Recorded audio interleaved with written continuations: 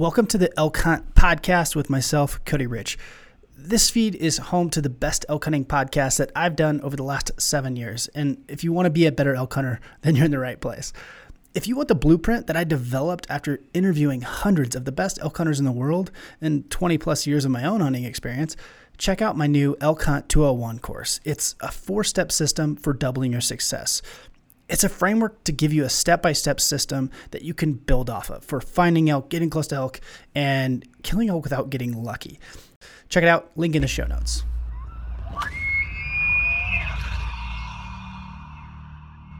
Hi, buddy. Welcome to the podcast. We're going to do a WAPT Wednesday. Are you ready for hunting season? Not ready? Stoked? What's your level? Uncertain. You know, I'm actively getting ready all the time. It's a year-round endeavor. It's never like I get to take a break and be like, oh, hunting season's over. Now I can stop working for a little bit. It's just not like that. And I never get to stop. I think I'm on track to be where I want to be at the start of archery season. I don't know anything. Like there's never been a less certain time for hunting. I've had a couple international hunts get canceled already this year.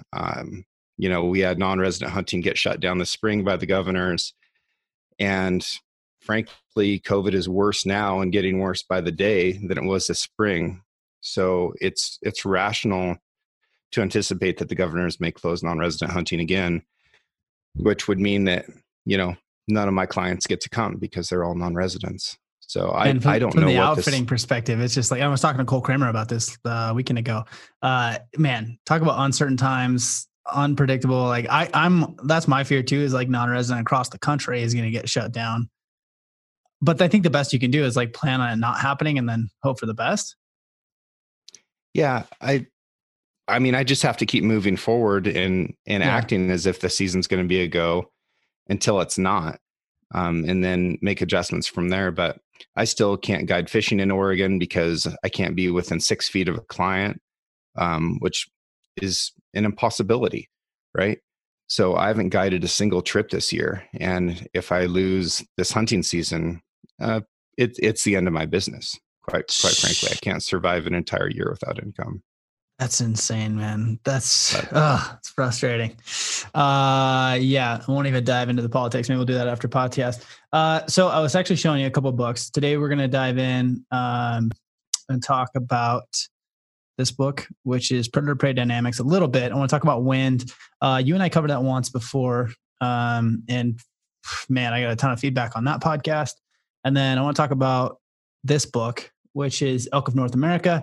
Actually, I just want to talk about food sources and things like that. It's something most people don't think about. But before we dive into that, I want to talk a little bit about elk habitat and behavior. We've been doing some podcasts and we're talking about like prairie elk and open country elk, things like that. And one of the questions that people were asking are like, well, that's not my area or whatever. And I'm like, okay, I should probably address these as we have guests on like yourself, very, very knowledgeable. But we should talk about like what type of terrain you hunt. And then we'll talk about a little about elk behavior and things. Cause I think sometimes it can be confusing for guys to listen to me talking to, say, Dan Picar, who's hunting elk in Wyoming. And then there's a guy that's like, oh, I hunt Eastern Oregon. Elk, but these elk don't do that or whatever. And so like, these are all things to take into consideration, and you should. Like elk are a little bit different throughout the country. Elk in New Mexico are different than elk in Montana. And even Montana, Oregon have variations, right? So before we get started, James has been on multiple times. He's an elk wizard, one of the higher rated guests, I would say, when it comes to talking about elk. But I want to give a little bit of backstory and maybe say like what kind of country, when we talk about elk behavior and elk that you've seen or experienced, what kind of regions are we talking about that you've experienced that in? I've hunted elk in shortgrass prairie. I've hunted elk in extremely steep canyon country that is largely barren except for some timber in the norths. I've hunted elk in dark timber and in flat timber plateaus. And then I've hunted elk in completely alpine areas.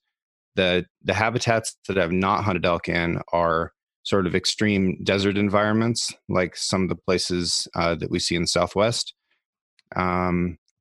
And then like the Eastern Montana stuff, I've dealt with that a little bit, although I haven't actually hunted or guided in that scenario where you sort of have, you know, burned timber largely and soft rolling, breaky, grass covered stuff.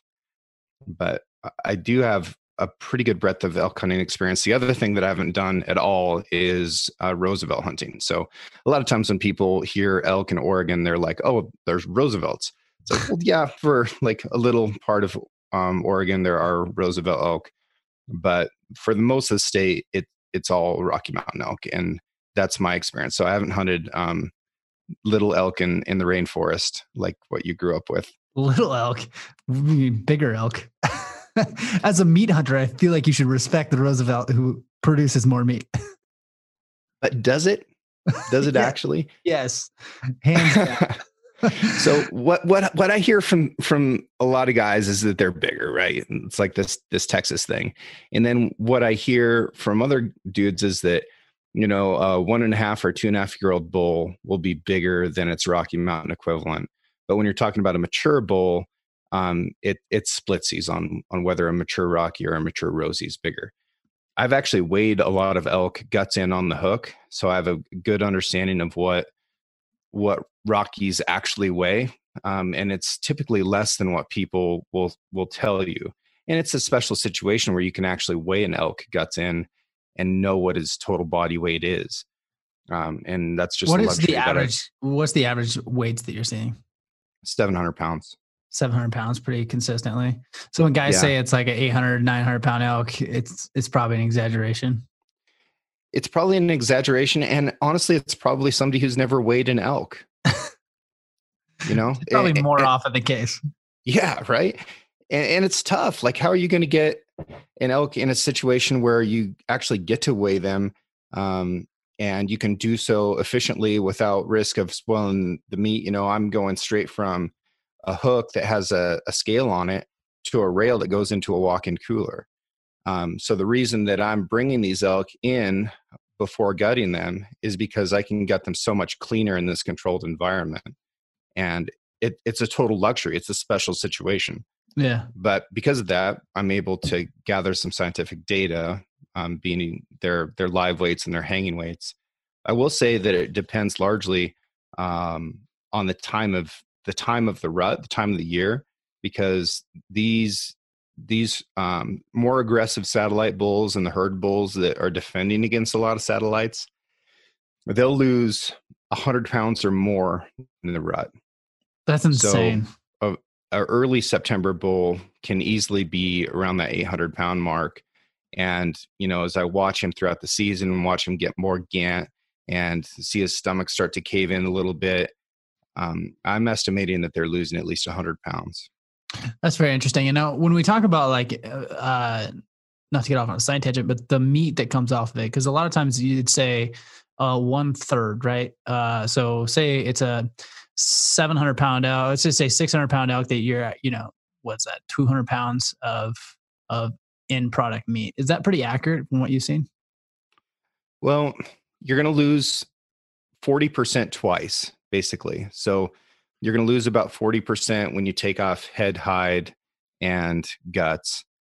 And then you're going to lose another 40% when you take out all the bone. So 40% of your live weight is going to be pretty close to your hanging weight. And then your actual yield is going to be about 40% of that. Yeah. So elk bones are extremely dense. They're much more dense than beef bones, and they'll dull a knife a lot faster, kind of as a product of that. But they just don't have the nutrition that domestic livestock get access to, so they grow a little bit slower. It's similar to the way a tree in a dry area will grow with really dense growth rings, whereas if it gets a lot of water, you'll have actual space between the growth rings. Similar type of deal. So elk bone is just quite a lot harder and quite a lot more dense. Interesting. I want to talk a little bit about elk habitat. You know, you had mentioned that you had hunted elk in a lot of different variations of terrain, from steep canyons to the grasslands.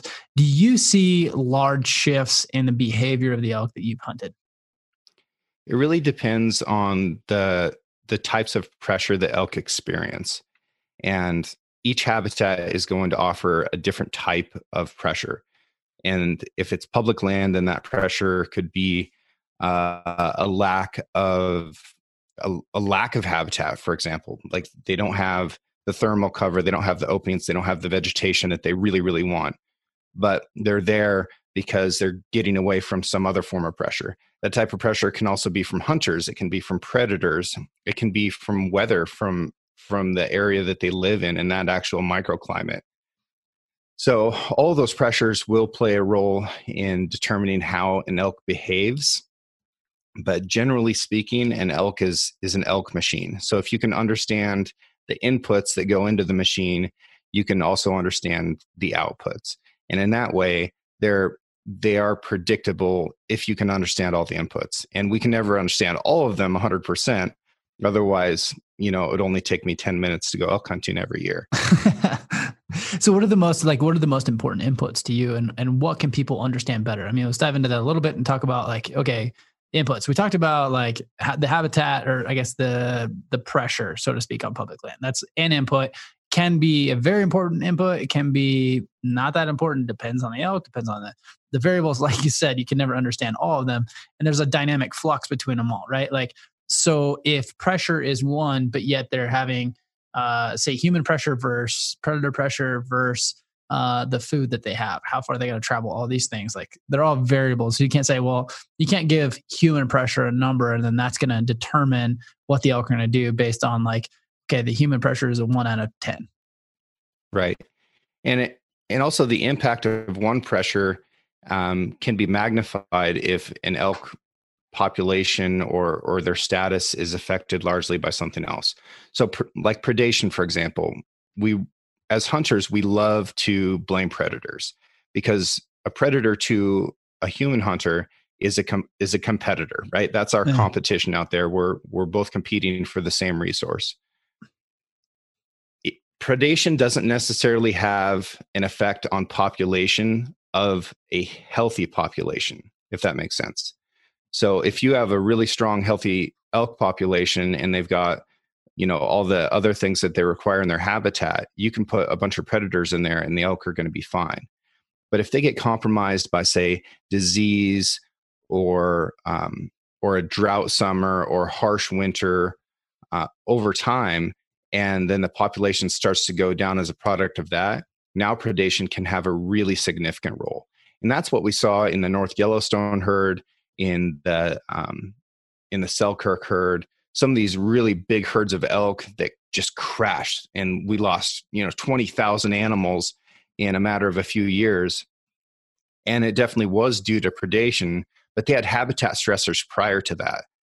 And when you added an extra predator, in these cases, wolves, grizzlies, increases in mountain lions, increases in black bears, now these populations just absolutely crash, and people want to say, oh, it was predators, but really that was like the straw that broke the camel's back. Yeah. Do you think it's important to stay away from populations that are affected by multiple predation and or other factors, say pressure, hunting pressure, those things? So when I look at say I'm an Oregon resident and I'm like, oh man, the wolf population in Northeast Oregon is terrible. I'm not even going to hunt there anymore. Because those elk are always on edge. Those elk are always, they're lower numbers. They're on edge. There's a lot of factors. I mean, obviously hunter numbers are up. So all these factors increased. I should stay away from that area and hunt lower density elk that aren't pressured by other pressures. Or do you just go where the elk are? It really depends on your resource objective and your adaptability. So if you're an adaptable person, then you can go after high pressure elk and you can continually change your plan until you figure out sort of how the Rubik's Cube goes back together. But if you're not an adaptable person and you know that about yourself, and you have a method that works on unpressured elk, for example, then you need to go find unpressured elk, even if there's only a handful of them in some remote basin, and you've got to hoof it for 14 miles to get back in there. Yeah. If that's the advantage that you need, then that's what you have to do in order to be able to achieve it.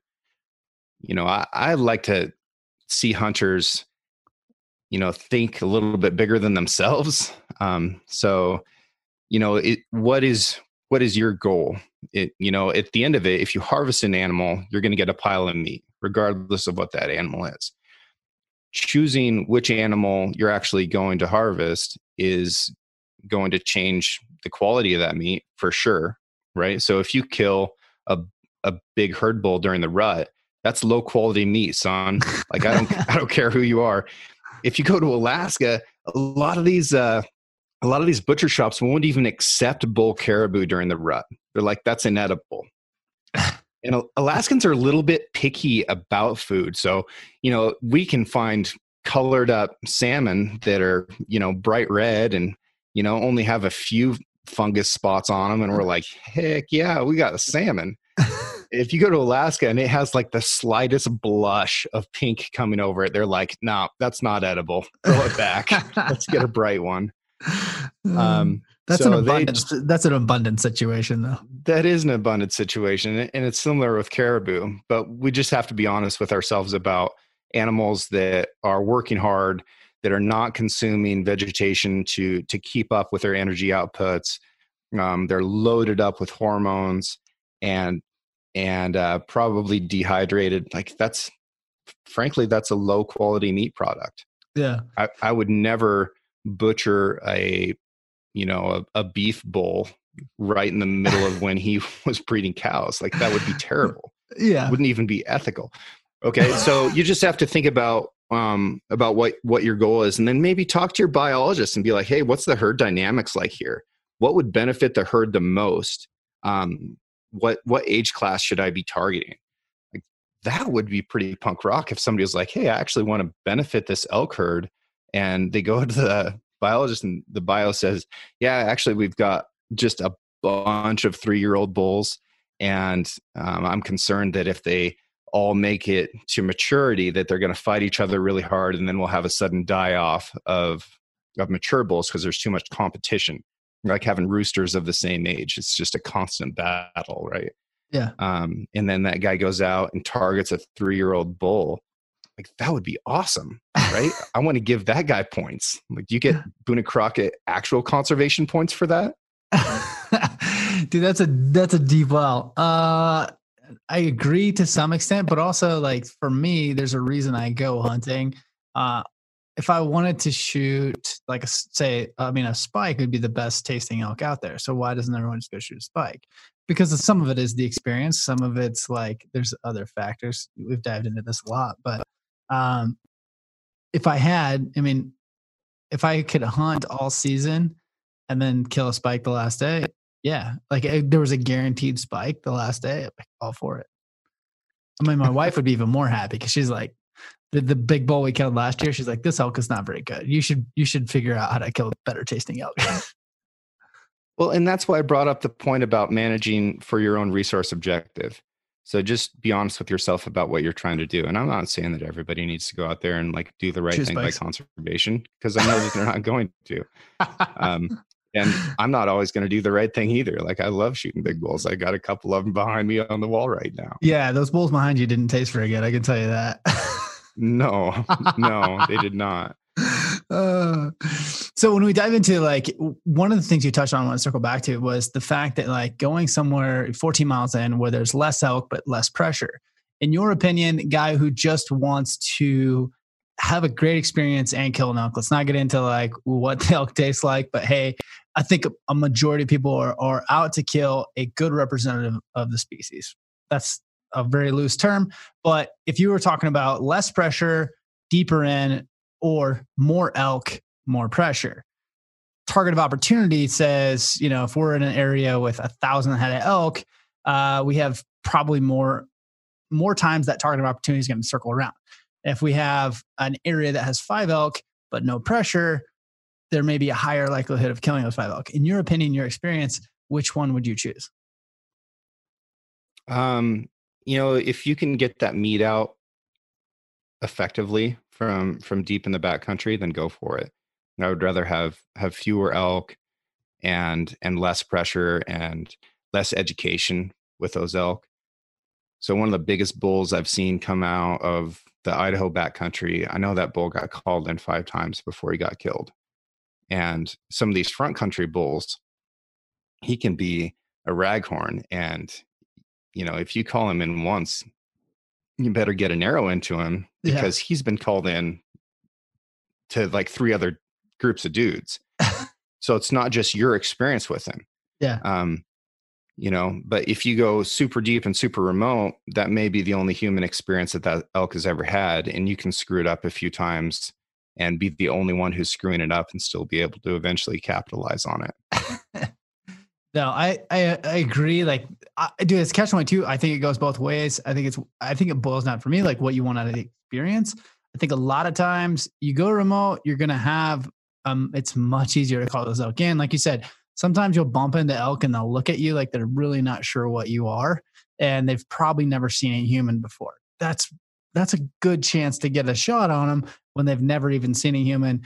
They don't have that instant fear of your smell, all those things. But having said that, for me, I've always had more opportunities in the front country because you can cover more ground, you can be more mobile, all these things. So it's a balancing act for sure.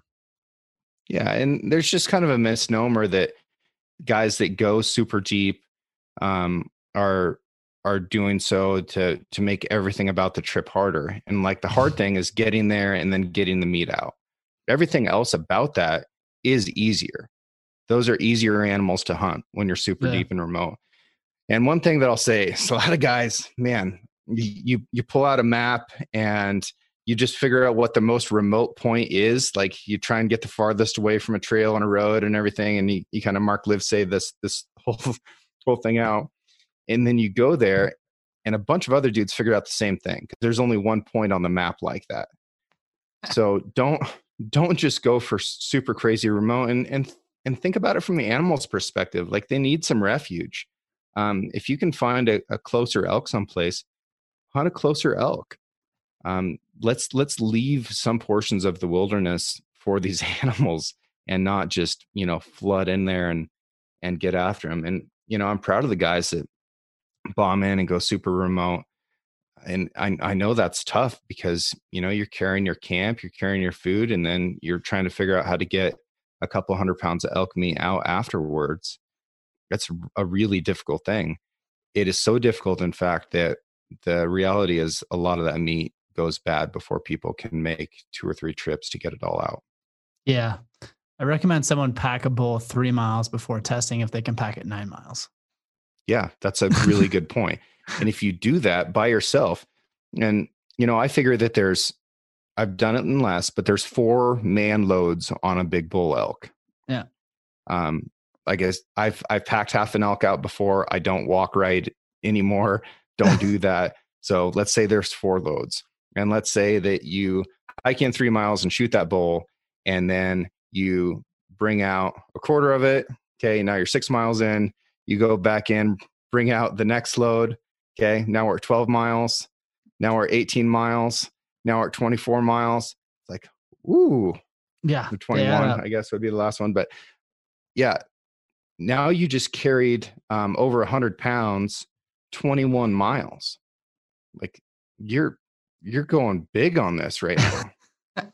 No, yeah, dude, it adds up. And I highly recommend that. I see a lot of people who go too far. Let's transition a little bit. I want to talk about wind. This is one thing I want to talk about in this podcast. You and I've had some deep conversations, some very windy conversations about this. And one of the things that I think least understood when it comes to elk hunting, mountains. I know there's a lot of people that come from the east to the west. I think there's the conversation around thermals is cute, but it's like doesn't even scratch the surface. So I think there's a lot of people, they come hunting out west and they're like, oh yeah, I get it. Understand thermals, when it goes up, when it goes down. Slightly more complicated than that. And if anyone has ever been in the mountains, when it feels like the wind is blowing in every direction, nothing will piss you off more. And it always seems like the wind blows at your back right when you're about to kill an elk. Is that right? It does happen to a lot of guys. Yeah. Okay. So I want to break this conversation down. I was like, try to be more, you and I had this conversation before and it wasn't super organized. So I tried to like formulate how we're going to do it and took some notes. Okay. So lead me through this, buddy. Yeah. Well, I feel like you understand this as well as anyone. So break down the simple math of thermals first. Sure. Thermals Thermals are also called diurnal winds. Diurnal meaning daytime. So you have diurnal, crepuscular, and nocturnal, basically as the three times of day that things are active. So we talk about thermals as diurnal winds, daytime winds. When the ground gets warmer than the air, then heat will begin to rise in the form of wind that goes uphill. When the ground becomes cooler than the air, then that will cause the air to sink and wind will go downhill. It's really as simple as that. And the way that the air actually heats is through the solar gain of the ground. So as ultraviolet rays from the sun hit the ground, then the ground can gain energy and retain it through mass, and it will begin to put off that heat. So it's not the sunlight going through the air that heats up the air. It's the sunlight hitting the ground and then the air getting warm because the ground underneath of it is warm. And that's perfect. And then basically that's this rough version overlying that. That's what you hear most often is when you talk about thermals, people are like, okay, when as it heats up throughout the day, the sun starts to hit the far side of the mountain, it's going to start to rise, creating this. Now, what happens because of that and because of mountains is there's a lot of complex turbulence throughout mountains, right? So if it was, we were talking about a dome mountain sitting out in the desert, like it would be one thing and these thermals would make sense. But because certain areas heat up faster than others, because of prevailing winds, because of a lot of factors, right? It's almost impossible to predict wind. Would you agree with that?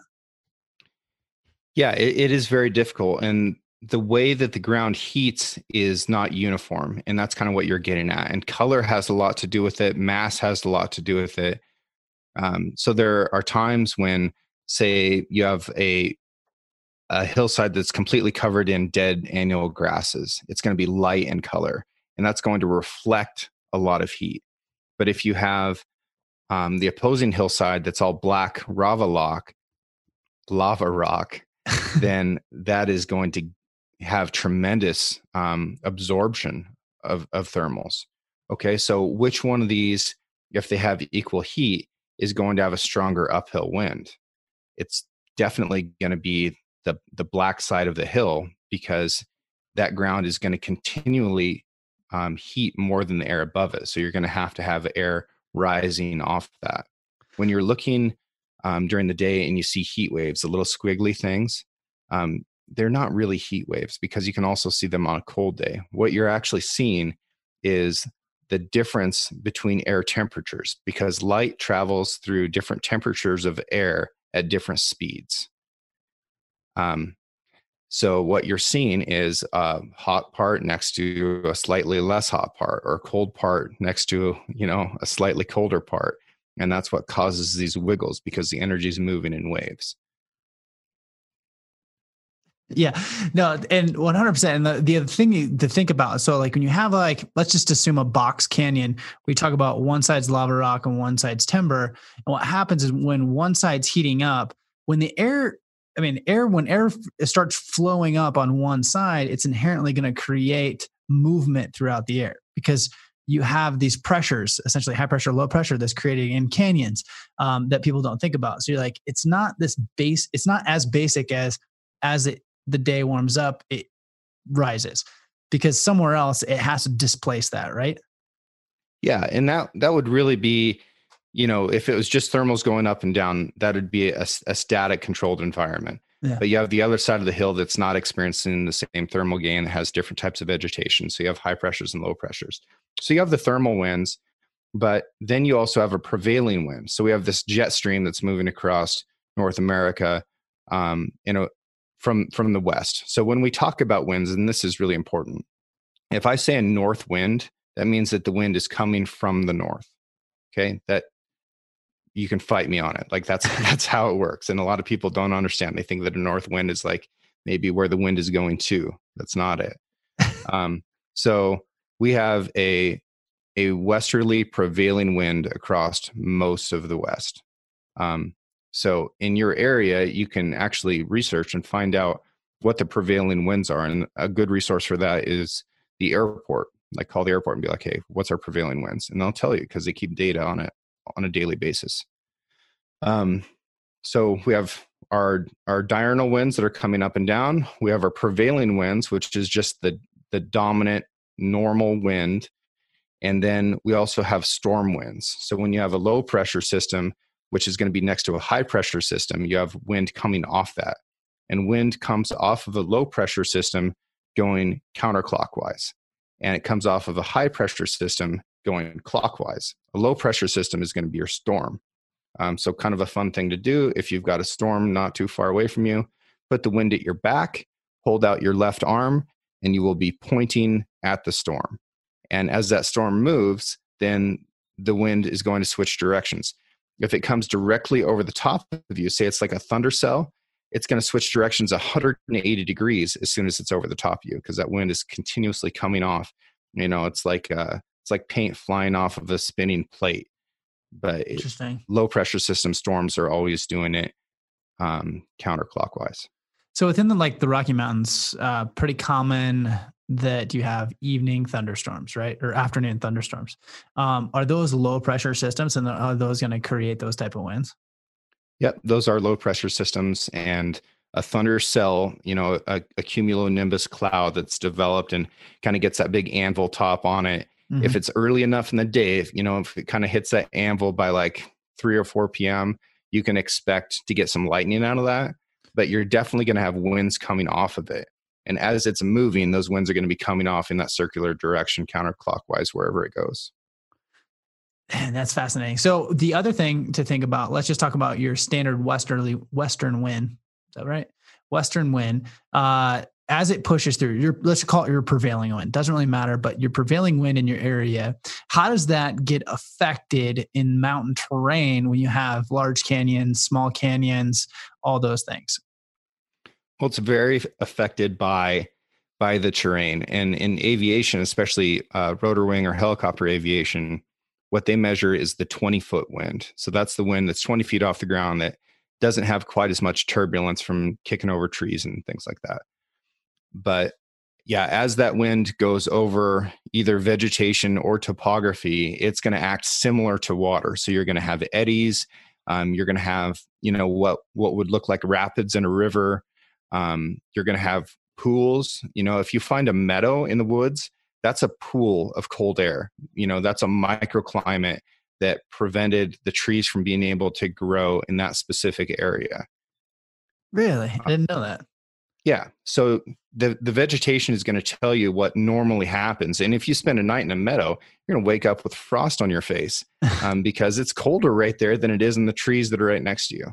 Interesting. So the one thing I really like, and we've talked about this before, but I want to cover it again, is thinking of the mountains like water. And if you look at your elk area, and this will happen if you elk hunt long enough, you'll look in an area and be like, okay, there's elk, there's a herd of elk across this canyon or 2 ridges over. Wind right here is doing this. I'm going to run over there, and all of a sudden the wind is different. And you had kind of touched on this, like thinking of wind as water. And I love this concept because this is hard to do on a podcast, but if you had let's say a wind that was going west to east and was trailing a large canyon with smaller chutes or canyons coming off of that, the pressure of that west to east wind pushing through the canyon is going to draw those smaller canyons out.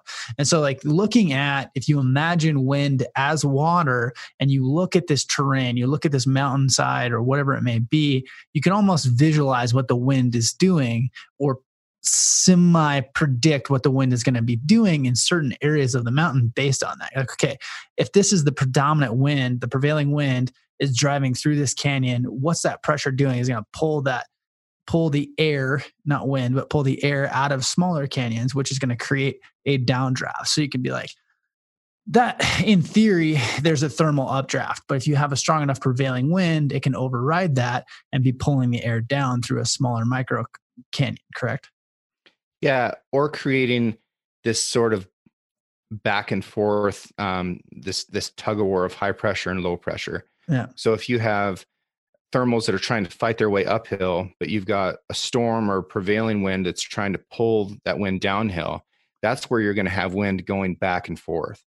And an elk loves that situation because now he's getting feedback from 360 degrees, more realistically from 180 degrees in two different directions, which basically tells him everything that he needs to know.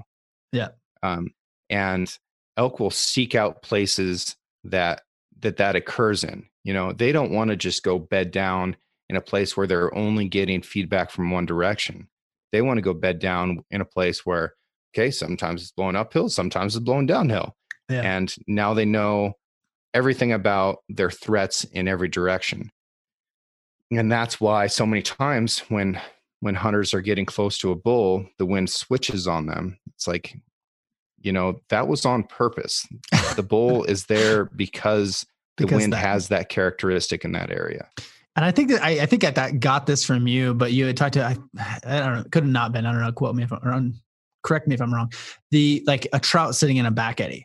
I 1000% think bull elk will sit in a back eddy the same way, a wind back eddy, the same way a trout sits in a back eddy, because like he knows he's getting 360. And actually, if you understand the predator prey dynamics of wind, it also allows to some extent, elk are avoiding humans, but a lot of what they do is not based on that habitat. They're based it on other predators like bears and cougars. And so what happens is when you sit in that back eddy, it seems to work well to deter humans or to pick up humans faster than pick up you. But also what happens is with predator prey dynamics, the predator is viewing the world on scent.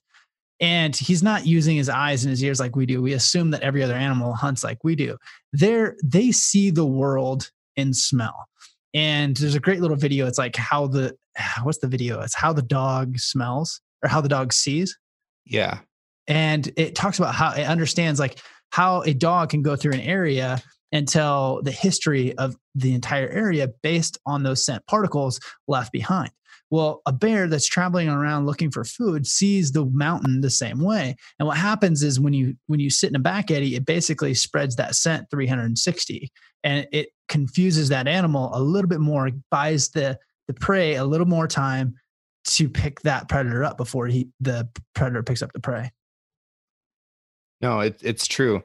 And they are getting the entire history of what's occurring there. And I think now would probably be a good time to talk about the different types of scents that we produce, right? So there's a scent plume or a scent column. That's like aerosol. So imagine that you're just walking around and you've got a can of spray paint. You're just holding your finger on top of it. So you've just got this aerosol, skin cells, all the aerated odors that are coming off you are just kind of blowing downstream. And they can go a long ways.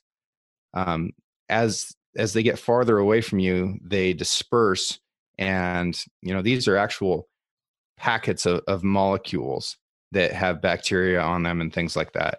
So that's what is going inside of an elk's nose, getting caught inside the membrane, the folded tissue inside their nose, and then creating a chemical response that then gets transferred to their brain and tells them good, bad, scary, whatever.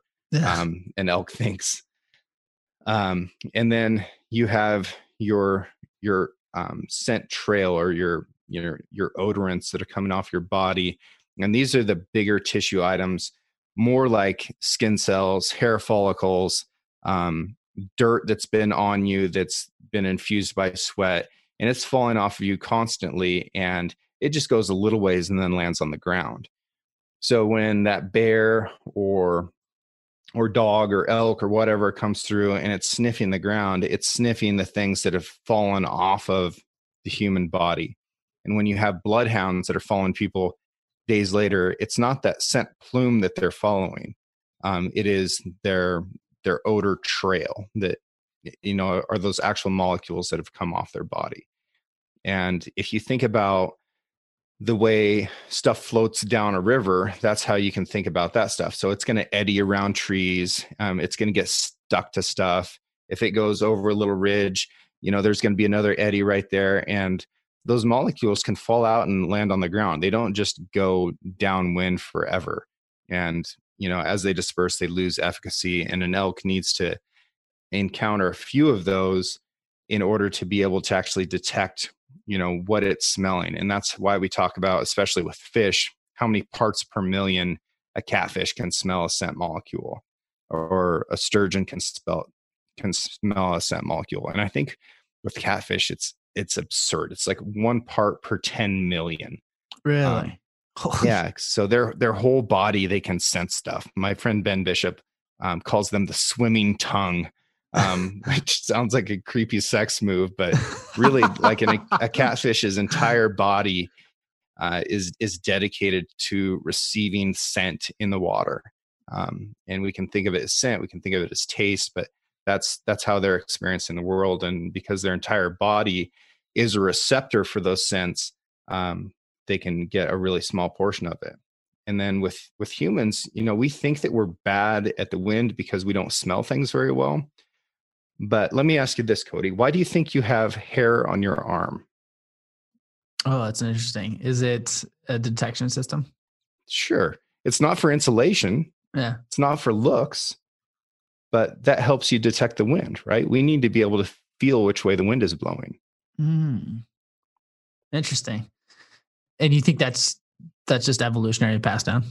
Yep. So in your opinion, we talked a little bit about, like, you were talking about leaving a trail, and how that scent sticks to things and whatnot. Do you have concern for when you're hunting areas that you're going to hunt repetitively?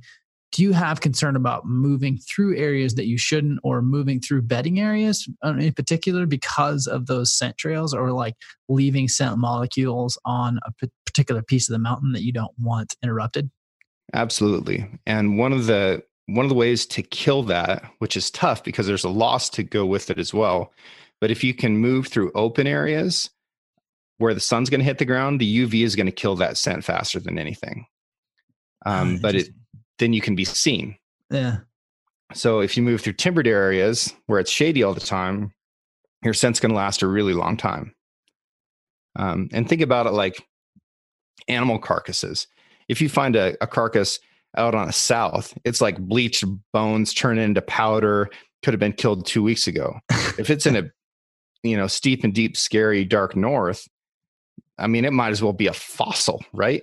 Yeah. Like that can be a mummified whatever that, was there for the last 14,000 years. So when you move through an area, are you trying, like, I've always avoided open areas for, like, you never know what's watching you. Like, just try to stay within, like, if I had the option, say I'm moving across some parks, I would move through timber to timber. Do you move through the wide open based on scent? No, not if I'm doing run and gun type hunting, but if I'm walking into a tree stand or something like that, I'll stay in the open on my way in and hope that the sun kills that scent, so that if an elk comes over that trail, that there's no indication on the ground to prevent him from coming on in. Okay. Scent control when it comes to elk, how much do you do? How much do you worry about it? And what is, like, best practice? I don't do anything. Stay away from flowery soaps.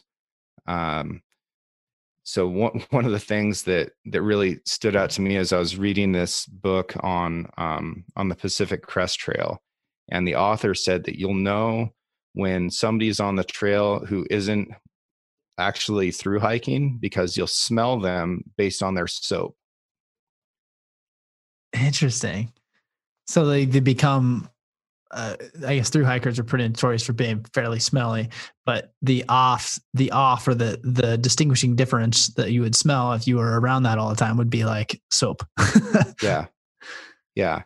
So, she didn't say anything about smelling other through hikers, Yeah.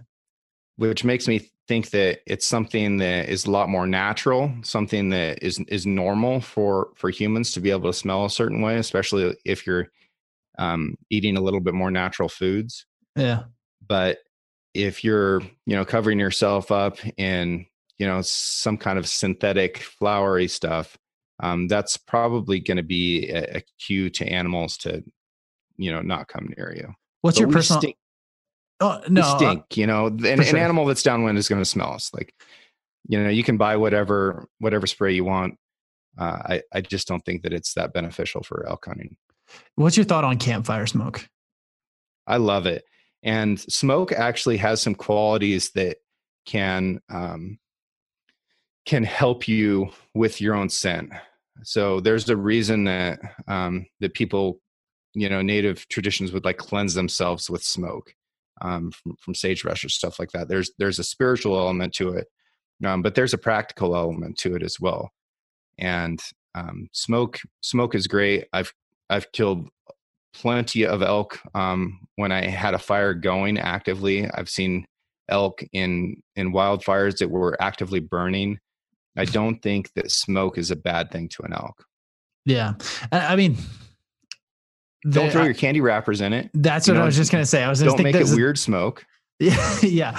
And that's the thing is like, man, if you burn a Mountain House package, you can smell that smell. If I can smell it on me for days, the elk, anything can smell it, with a nose 10 times as good as mine, can smell it longer than that. I do not burn any garbage whatsoever, candy wrappers or anything. Cause man, I just smell it. And I know if I could smell it, they can smell it. Yeah.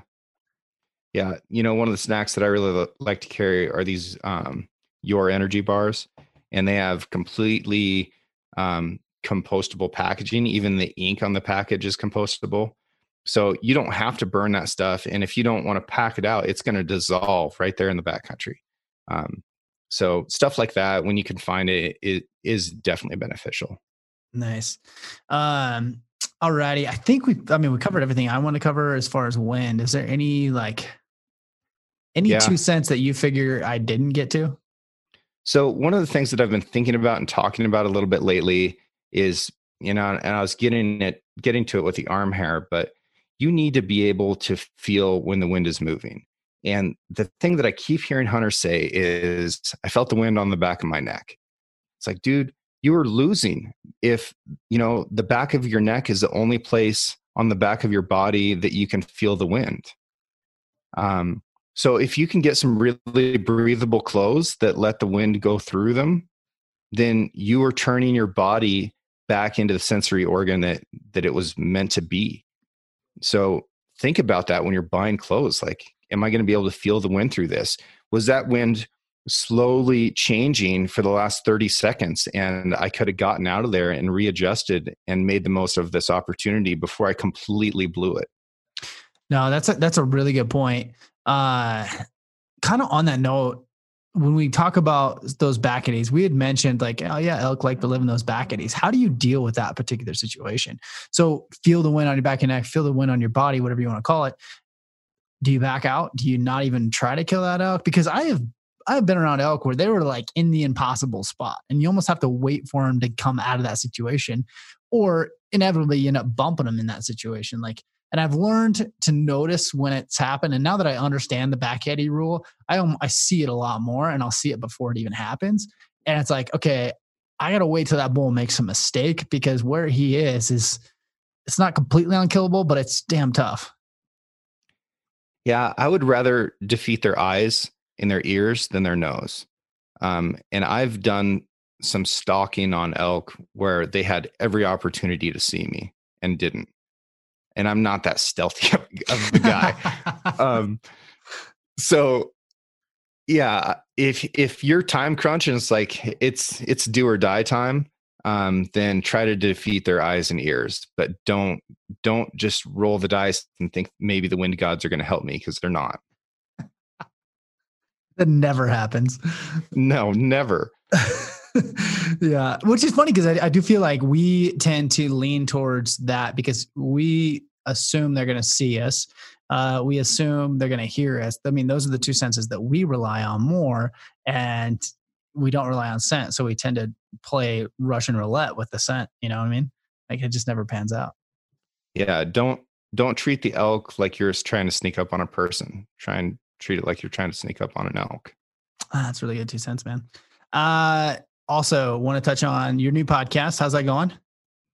It's going great. I'm learning a lot. I'm getting to talk with some really interesting people. I'm kind of bouncing around with the format, and it's fun to see, what I enjoy and what other people enjoy. It's been a lot of fun. Dude, I kind of prodded you to do it, but I mean, you have all the reasons. I mean, you're very, very knowledgeable, but I think what happens when you do a podcast is you get the opportunity to interview and talk to more people, which is the best part of a podcast. You get to just have these great conversations that I guess for me, I would probably not normally get to, or even at a minimum, like would not set the time to do. And I think like a podcast is a great way to force yourself into that. Yeah, and they're intentional conversations. For sure. Like a lot of the conversations that we have in our normal life are just sort of haphazard, and you're trying to follow some kind of a format, and you may or may not be interested in it. And you're just doing your best, Yeah. maybe that's just me. I don't know. But when you sit down to have a podcast, it's like, hey, we are going to talk about this, and we're going to explore it together and see how deep we can get into it and see what can benefit the both of us in a really normal way that's on purpose. And I don't know, I just did a big hike through the backcountry, and got to have some time to think about intention. And I was thinking about quotes that I'd read over time. And Teddy Roosevelt said that we should live vigorously. And when Henry David Thoreau moved to Walden Pond, it was to live with intention. And I was thinking about how we're losing some of that, and we're a little bit more reactionary in our lives now. So if you can do things with intention, I think that you can get a different result from what you get in the rest of your normal life. What does living with intention look like for you? For me, it means that I'm being creative in the way that I set goals, and I'm being considerate about what could go wrong, and whether that's actually wrong or whether it's just my inability to actually predict something. And then how do I deal with that, and how do I continue to develop myself and my skills and my understanding? Yeah, I think it's just a little bit more absorbed in the moment and being present and thinking about what's going on. Do you have a podcast guest that you would like, hey, here's the dream guest? I'm surprised by where all of these conversations go. I write down a couple sentences that I want to cover a little bit, and then the rest of it is just sort of what happens. I don't know if I have a dream guest, Cody. What about you? Man, you just turned that right around on me. Similarly, like I think one thing I've learned throughout the podcasting thing is like the ones that I thought were going to be so great are usually lackluster, and the conversations that the greatest conversations come from interviews and or guests and or times when I least expected it. And so like those are the conversations where I'm like, those are I'm stoked about. I'm like, man, that was really fun. And maybe because it's unintentional or unexpected that I really enjoy that. I don't know if I have a dream guest per se. I just really look forward to like all those conversations that are going to be outside the norm of podcasts we normally have or whatever, but like unexpected greatness, if that's a thing. Yeah. And if you can get one killer sentence, one heavy hitting statement, that is what affects people. Yeah. Like the feedback that I get isn't, hey man, that was a banger podcast. You killed it. I was riveted for 53 minutes. What I get is like, so at some point during that, like you hit a nerve. Yeah. But in a good way, and something clicks for somebody, and that helps them understand so much more. So that's that's sort of what I'm looking for in my normal life. Like I'm trying to take in and go get involved in these really big experiences, but it's not for the whole experience. I'm looking for that one moment. Yeah, And during a hunting season, it's no different. Like I'm not just trying to, take in 6 months of solid hunting. It's just a couple moments that are like, wow, that's what I'm going to hold on to. for sure, for sure, for sure. Uh, some of the best advice I got, because it's easy to fall into like the content trap of trying to create content for everyone. And the advice kind of goes something to the effect of like, create holy shit content for 20% of the people. Something that when you create content, like someone out there is going to be like, oh my God, that was amazing. It may not be for everyone, but the 20% of people that just absolutely loved it and were amazed by it, it's going to affect deeply. And that's the thing, is like, you just move that needle around. You try to find, that oh shit moment, or that holy shit moment that fits a small majority. Because when you try to create content for everyone, or you try to like ask the questions you think are going to get the biggest audience, it tends to like go directly at no one. Whereas, if you talk directly to the underwater basket weaver, they're like, God, that was the greatest podcast on underwater basket weaving I've ever heard. And they're touched or moved by it to some degree. Yeah. I like stuff that's specialized too. I've got a guy coming up in a couple weeks, a very famous chef that I'm super excited to do a podcast with. And I've been thinking about how somebody becomes famous as a chef. Like, do you make a meal that a few people are ecstatic about, or do you make a meal that everybody loves? And I was kind of thinking about food, and I was like, you know what really killed it? Macaroni and cheese. Like, there's a recipe that we got 1 billion kids to like. Yeah. Like the most choosy demographic. They're like, give me that Kraft, son. Like the people that dialed in the macaroni and cheese recipe, those are culinary geniuses. The hamburger is a culinary masterpiece. Yeah. So I'm excited to talk with him about like, what the hell's good food? Like how do you get to where you are? That's really interesting to me. I just heard that there's cornhole on ESPN, probably the Ocho. I'm not sure. I'd love to talk to a professional cornhole player. I think that'd be hilarious. I'd probably learn some stuff. No, 100%. And like, I mean, that's kind of the thing about podcasting is like, if you ask the everyday lay person, like, we do an entire podcast on elk hunting, they're like, what do you talk about? I could like, if you didn't know anything, right? You'd be like, what? You guys are going to talk about wind for an hour? Like, what the hell is wrong with you? But that's the cool thing about podcasting. And, there's, when people say like, oh, are you going to run out of guests? Man, there's an infinite number of interesting people doing weird, interesting shit that you could interview. Yes. Yeah. No, it's really fun. And I appreciate your encouragement.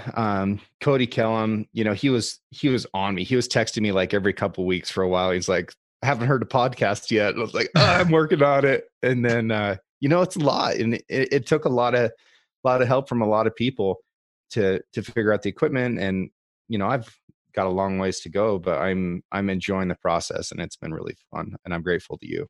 One of my buddies, Ty Leary, he was in this very similar boat, very similar timeline. And for like the last 3 months, he's been working on this podcast or whatever. And so I keep hounding him because we had recorded one, I don't know, it was 3 or 4 episode. And we just did it, I think it was last week. It finally came out, but this like happened like 2 months ago. So I've been hounding him like, dude, just get it out there. Like once you hit go, it forces you to kind of keep going. And it's like, it is a lot of work up front, but once you get it out there, like you have a little bit of motivation to keep going and getting interviews or doing these conversations. Like it forces your hand. Yep. Yeah. I've missed one deadline. Right now I'm in like harvest mode where I'm just trying to get a bunch of them stocked up, because I know that, come the end of August that I'm pretty much going to be on the road and in the woods for the next 6 months. So I'm going hard on it right now. But dude, same here. That's like, yeah. And the funny thing is, like, I really thought I'd be caught up by now. Not even close. Like every time I get like 2-3 weeks ahead, I lose track, and then all of a sudden it's like, oh, I don't have anything. So my goal is to record 3 a week for the next like 6 weeks. Nice. At least have September covered, and we'll wing it through the rest of the year. Well, I want to leave guys with a couple things on wind, because we kind of got into the nuance of it, but don't get intimidated by this stuff, and don't feel pressured. Like if you watch wild predators, they don't force situations. You know, they will spend a night on an empty stomach so that they can kill something tomorrow. And we don't always have the luxury of more time. So sometimes you just have to bonsai in there and go for it and hope for the best. But don't force it. And then when you feel like the wind is switched, give it a little bit of time to stabilize. I've made that mistake more times than I feel comfortable admitting to people, because I get excited and I'm eager and I'm like, woohoo, thermal switch, let's go. Yeah. And it's like, no, they did for a second, but now they're going to go back the other way, because you've got this suction backdraft effect creating high pressure and low pressure. And then if you really, really want to learn wind, start shooting long range with a 308. Yes. Because like I was on my home range yesterday, literally 50 yards from my house, shooting a target that I shoot on an almost daily basis, and I missed the wind call by a foot on a 500-yard target. And like, there's just more to learn all the time. And this wind was directly in my face at my shooting position, and I was explaining wind to a young shooter, and we were going through all of it. And, you know, I gave him the wind call, taught him about the reticle. He broke the shot and he was off by a foot, and he shot again. He was off by a foot. I was like, that's me. That's my bad. That's insane. Yeah. So you've just got to learn. You've got to learn the wind, and you have to learn it by living in it. You know, for a guy that shoots a kitchen sink for an arrow, he apparently can't take your own lessons when it comes to bullets. Yeah. You know, in the short action world that I'm living in right now, the 308 is the kitchen sink. I know. I'm just giving you credit. Yeah. No, and back to the like making sure it sets. I was laughing because I, on more than one occasion, have beaten down a path walking back and forth when I would sit there and be like, "Oh, it's go time," and start to like, I'd make it like 100 yards, and on the wind would switch, I'd walk back, and then think it would switch. And like, if you were just an observer looking from across the mountain, you'd be like, "That's a crazy person down there. Has no idea what they're doing." So like, it happens. Yeah, lay on the ground, man. You know, utilize all that vegetation that's possible to decrease the amount of wind that's hitting you. And if you get jammed up, lay flat on the ground. That's what a coyote does. That's what a mountain lion does. They tuck their ears flat. Like, they get as close to the ground as they possibly can. And, you know, it's not just about the visual representation of that predator being out there. So do everything you can. Get behind a big brushy tree so that you're in the eddy. You know, think about it.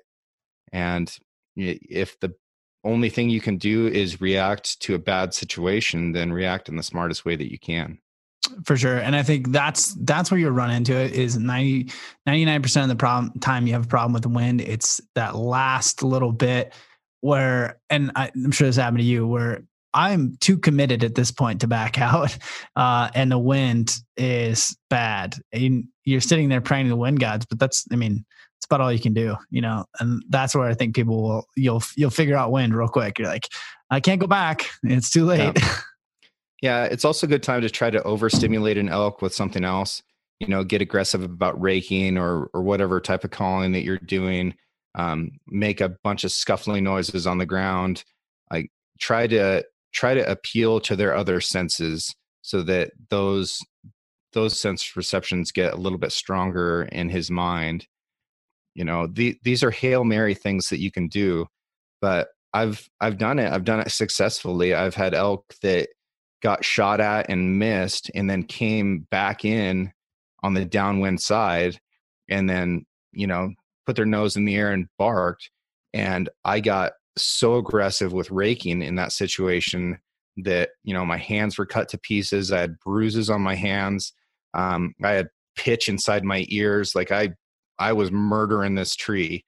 And I got that elk to come back in and get shot at again. He got missed again, but yeah, he came back. He came back on the downwind side after we'd already blown him up by letting him see us shoot at him, by hearing us shoot at him, the arrow going over his back, all that. And this was an early season bull that wasn't really rut charged. This was a curiosity thing. So there are things that you can do, and you should be willing to try. Don't give up just because it started to go wrong, but also, be patient if you can.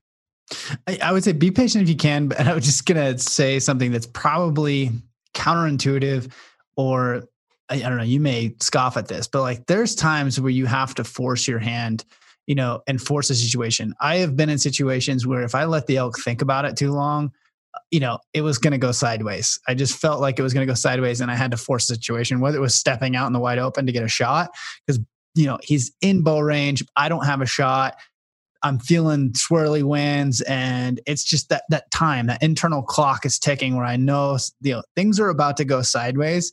I'm either going to force the shot and get it, or it's going to go completely sideways. But regardless, it was going to go sideways in about 42 seconds anyway. So let's see what happens. Yep. Yeah. Just, good times. Elk season. Close. Oh, it is close. As soon as June 1st happens, I feel panicked. I'm like, I'm out of time. It's over. I'm out of time. I only I only have 2.5 months. And at this point, I feel like, I'm on a Kook Slams video, and I'm just standing on the beach watching this wave. I'm like, yep, there's nothing to be done. Just let it hit me. The switch for me is usually, like TAC event in my head. That's the switch. Like, it is go time. And it just feels like, okay, I got 1 month to clean up my act, get everything in line, and then it's go time. And it feels like go time. So I'm ready, man. Yeah, I just dropped my bow off so I could get a new string put on, because I've shot it enough that my string's all fuzzied out. That feels good to me. Like that feels like an adequate amount of shooting if I've worn out a string. I'm shooting okay. So we'll see. I've been calling a lot. I'm working.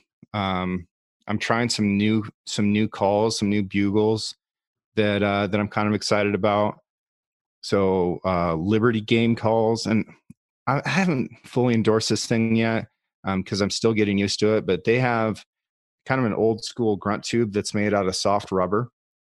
So it doesn't clang on anything, and it doesn't have the same back pressure that a bat or a mini bat has, but I'm able to hit lower notes quite a bit better. And I'm trying to achieve the actual 2-tone bugle that an elk has, where it's got a low tone and a high tone simultaneously.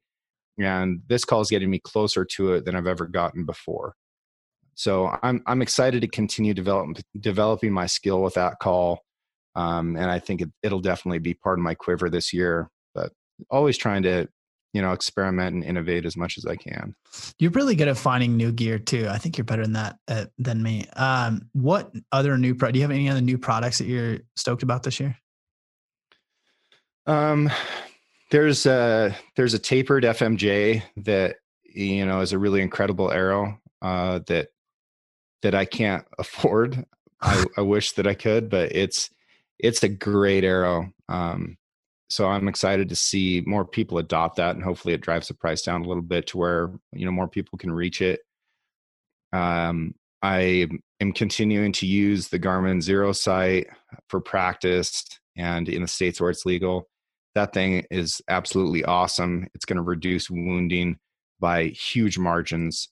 It actually limits people so that, if somebody hasn't practiced at a range, it won't let them shoot at that range, which I think is great. So it kind of keeps people from airballing arrows, just kind of hope in the heart mentality. So I'm excited to see range finding sights continue to develop. I have a pair of stabilized binoculars from SIG this year. Those are an incredible game changer. They are, I kid you not, they are better than glassing off of a tripod. How is it better? You told me this before when you're at my house. How is it better than glassing off a tripod? Because when you glass on a tripod, there's vibrations, right? Even on a super sturdy tripod, if you touch that optic, then it vibrates a little bit. Yeah. The vibration is completely gone with stabilized binoculars. And these things are 6 ounces lighter, and they're like only 60% of the price of regular optical, 8 powers or 10 powers. So I think it's just a tremendous game changer. Being able to actually one hand my binos without resting it on my bow or doing anything garbagey like that. Yeah. That's insane. It's huge. It's so huge. I have a buddy who also uses those. I won't say who, but freaking loves them and swears by them as well. Not the SIG ones. He's actually had like some camera company that had them years and years ago. And yeah, Canon. Canon's had them out for a while. Panasonic had them. Yeah. Yeah. But they're huge. They're these massive things that looked like a VHS recorder from like 1991, like came with a shoulder strap and this crazy stuff. But yeah, these things are 16 ounces. They're tiny. So you get 20 hours out of a battery. Like, it's amazing. And if you're like, oh, that's not enough. Like, okay, dude, I've actually worn one of these batteries out, and it took me like weeks of glassing to actually spend 20 hours in the glass. Huh. That's interesting. What broadheads are you shooting this year? I'm still shooting Cayugas. They have a Gen 2 of their pilot cut. So now they come pre-sharpened, and you can add a bleeder blade if you want to. So it's still a single piece of metal, but there is a cutout in the middle of the metal where you can put a bleeder in there if you feel like you need that. And, since I'm one broadhead, one arrow for everything, I kind of like that modularity. If, say, I wanted to hunt turkeys, or I was going to go hunt whitetail, where, they're not going to stop my arrow no matter what.